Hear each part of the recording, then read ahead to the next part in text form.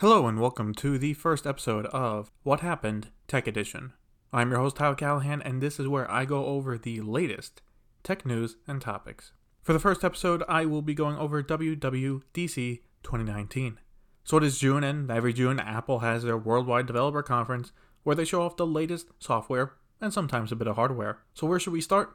Let's start with the small stuff like watchOS and tvOS. watchOS 6 was announced, and with it includes new watch faces and apps such as Calculator and Voice Memo. Apple Watch will also be able to run apps independently, not needing the iPhone. You will also be able to download these independent apps directly from the new App Store on the Apple Watch. Overall, watchOS 6 is a small but nice update for the Apple Watch, and I will be definitely getting more use out of it.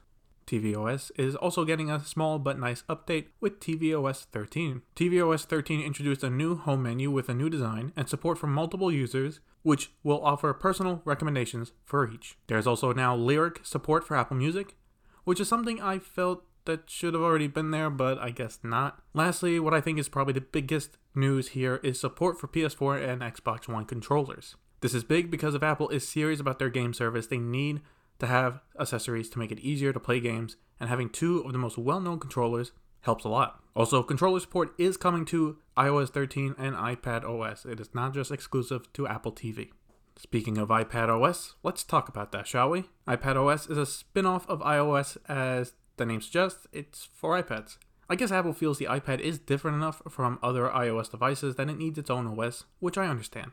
So what is happening to the iPad? Well, the home screen is getting a change with the addition of a widget section on the left side. These are the widgets you have in iOS now if you just keep swiping to the left already. Besides that, there is now support for SD cards and USB flash drives to transfer files to apps. Before, it was just support for SD cards to transfer photos to photo apps. Safari is getting an upgrade to being a, quote, desktop class browser.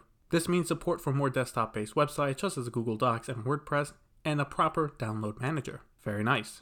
The Apple Pencil is actually getting better with this update by reducing the latency between an iPad and the Pencil from 20 milliseconds to 9.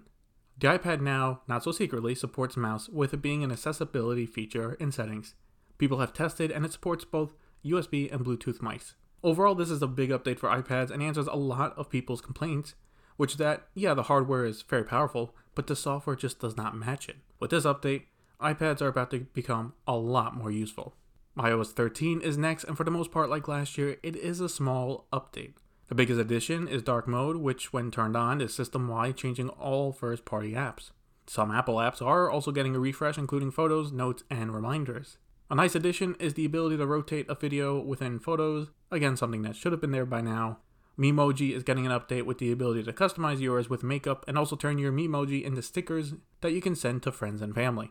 Apple Maps is getting new, more detailed maps, with the United States getting it by the end of the year, and then rolling out internationally in 2020. While I'm looking forward to Dark Mode, I was also hoping for a more substantial update to iOS.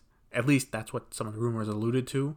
Still, there are a few good changes here, and I hope for a bigger change in iOS 14, like maybe changing the home screen a bit. Moving over to computers, we got macOS with Catalina.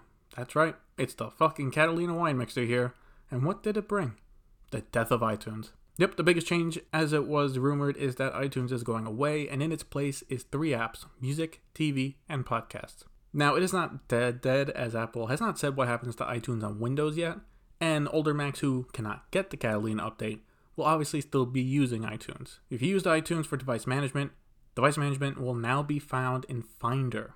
There's a new system-wide voice control as an accessibility feature, which is a great addition. If you have an iPad, you can use that as a second screen with a new feature called Sidecar. Lastly, this is nothing big yet, but it is laying groundwork for the future, and that is Project Catalyst. This is the project announced last year that allows developers to turn iOS apps into Mac apps. Some companies like Twitter have already announced that they will do so. I want to be more excited about this, but I need to see what some developers can do with this. All the software here has a developer beta available now, with a public release sometime in the fall. However, there's one more thing we need to talk about, and that is the new Mac Pro. Upgrading from a trash can to a cheese grater.